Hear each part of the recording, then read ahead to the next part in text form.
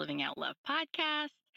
Today, we are talking about vibration, community or collective vibration. If you have not yet listened to last week's episode, number 33, I do suggest you pause this now and go back and listen to that episode first. I covered some foundational information in that episode that I will not be covering today that is helpful for you to know. So pause it now. All right, if you're still here, I assume that you have already listened to last week's episode, you got the basic concepts down, and you are wondering, how does this translate to the collective and what's mine to do about it? I really love this question. I've been pondering it for a while. As I write this, we're in the middle of midterm elections, and I can feel the charge of energy in the air. I said, as I write this, I was writing it, now I'm reading it. But I digress. It's midterm elections, and there's heightened emotion, stress, hope, fear. I can feel all of that sort of tugging at me. I can see how it's affecting my kids. Part of that's probably, the fallback that just happened on Sunday. But either way, there's just this collective energy that is affecting all of us at this time as I'm recording this. So why does that collective vibration matter, and what is ours to do about it? And now I'm not talking specifically about midterm elections. I'm just talking about collective vibration at large. So one of the biggest reasons it matters is because of a universal law, homeostasis. All one word, homeostasis. Here's the Oxford definition. I tried to write my own definition, and I'm just going to read you Oxford's definition. And that is the tendency toward a relatively stable equilibrium between interdependent elements, especially as maintained by physiological processes. So if you research homeostasis, a lot of examples that are used are about our bodies, our physical human bodies, and how they react to things to keep everything stable. But I'm not a doctor, and I don't know how to talk body stuff, so I'm going to use a different example, one that's easier to understand. So a great example of homeostasis is heating and air conditioning. The reason why we don't leave our doors and windows open while we're running heat and air conditioning is because of the law of homeostasis and tending towards equilibrium. We don't want equilibrium. We want our house to feel the way our house feels, and we want the outside to not come into our house and mess up the way that it feels. So imagine you have a nice house with proportionately sized air conditioner, but outside it is really hot, probably even humid. Perhaps there's a lot of concrete outside, so that heat is soaking up into the ground and just radiating back into the earth. Your air conditioner has to work really hard to keep your house cool. It's the same with our collective vibration. If it's not great collectively, our personal vibrations have to work overtime. If it's great collectively, we may choose to open the doors, the windows, let the air flow in. As with everything, it's always about discernment. But you can see how the law of homeostasis applies. When we're talking about vibration, we're talking about an energetic frequency. So the frequency of your house may be very different than the frequency outside. How much and how well can you take care of your vibrational frequency so that when the heat of the collective comes into your own vibrational house, it's not uncomfortable? It's about that balance. Now, that's, of course, looking at collective vibration from the sense of what it does to you. But what about what it does for you? Innovations are in the collective energy field. Generosity, forgiveness, enlightened intentions are all in the collective energy field. Again, it's about discernment. So going back to the house metaphor, where do you live? What is the collective energy that you are most steeped in? And yes, that can mean physically where you live, who you're surrounded by at home and in community. It can also mean what you're consuming. Who are you listening to? What are you watching? What is in your life and in your vibrational energy field? The law of homeostasis can work to our detriment or it can be a huge blessing. Sometimes we want to keep our doors and windows closed to block out the humidity and the pollution that's outside. Sometimes we're so grateful to let the air in. It keeps things from getting stale. It rejuvenates. It brings new ideas, new energies into our house. And we didn't have to create it. All we had to do was open our doors. So if you're going to a weekend retreat with spiritual healers and teachers, that's a great time to have a really open and influenceable energy field. If you're reading or listening to podcasts and audiobooks by leadership coaches and spiritual masters, those are great ways to be influenced as well. Attending masterminds, generative work meetings even, those are great opportunities. If there's a lot of, drama on TV and a lot of unsureness, well, then you may want to minimize your exposure. Okay, so just remember that the law of homeostasis and our own vibration is neutral. It's not bad. It's not good. It's just what it is. It's not about always letting people in or never letting people in. It's about using discernment. Now let's think about the significance of the collective consciousness of our communal vibration. Oh man, it's heavy. And it doesn't have to be heavy, but it feels heavy today. So before I used the metaphor of the house and the air flowing in and out. And that example works really well when we're talking about what we can predict, what we can easily control. But sometimes life, it seems like it happens to us, right? We're walking down the sidewalk and a bird poops on us. We didn't ask for that. We weren't thinking about birds or poop. It just happened, right? So let's imagine that at a personal level. You're walking outside and a bird poops on you. And depending on your mood, you can have any sorts of reactions to that. If you're in a great mood, you may find it funny. You may even think it's good luck or a positive omen. If you're busy and focused on something, it may not even be a big deal. You may just go, oh, well, let me take care of that real quick before I go do the thing I'm focused on. If you're in a terrible mood, then that bird poop may just confirm all your terrible thoughts about the world we live in and how it's out to get you. My point here is the state of being that you're in, your vibration, largely determines how you react when outside events occur.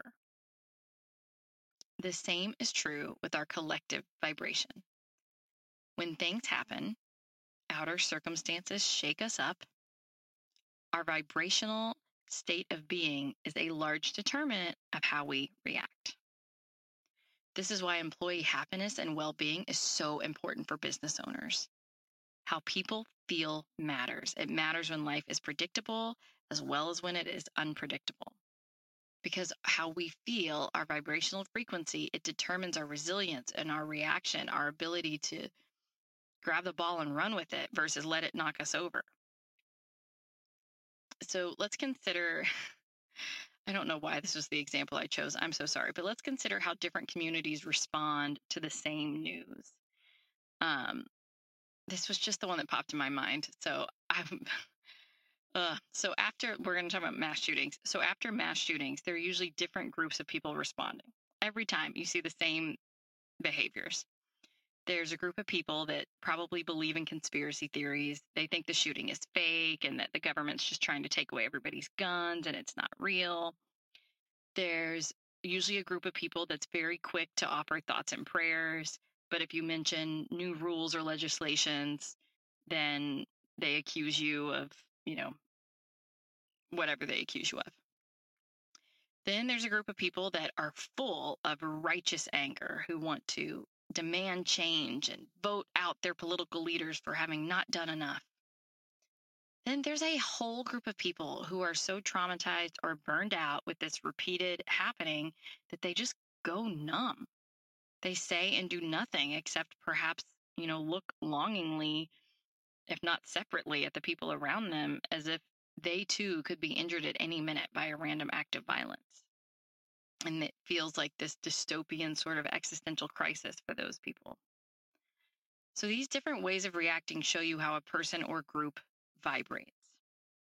And remember, our vibrational field largely made up of our own thoughts and feelings and the thoughts and feelings of those around us.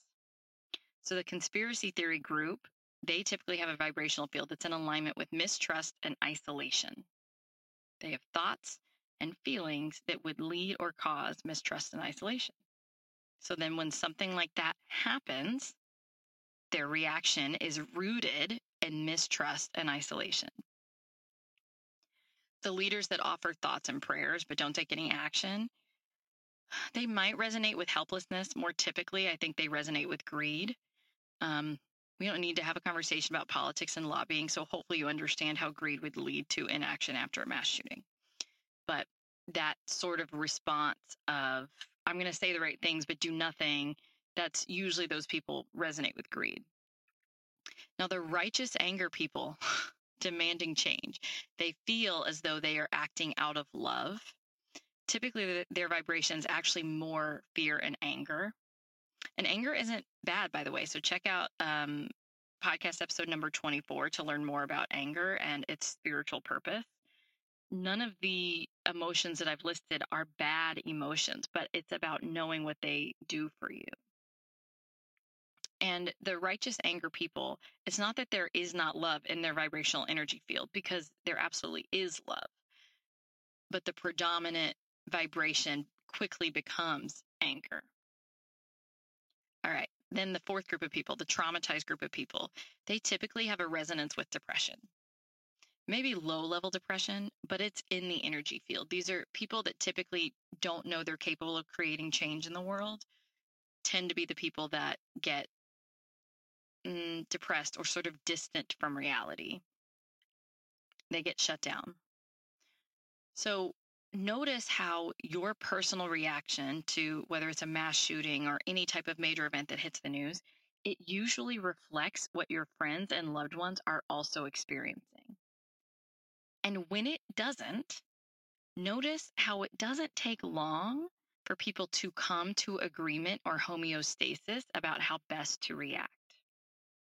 So if I'm reacting with outrage and righteous indignation, but I have a friend that's completely shut down and just sad, you will notice after a day or two, my anger and indignation will become quieter and my sadness will become louder. My friend's sadness will become quieter and her anger will become louder. We create this homeostasis that combines the two things.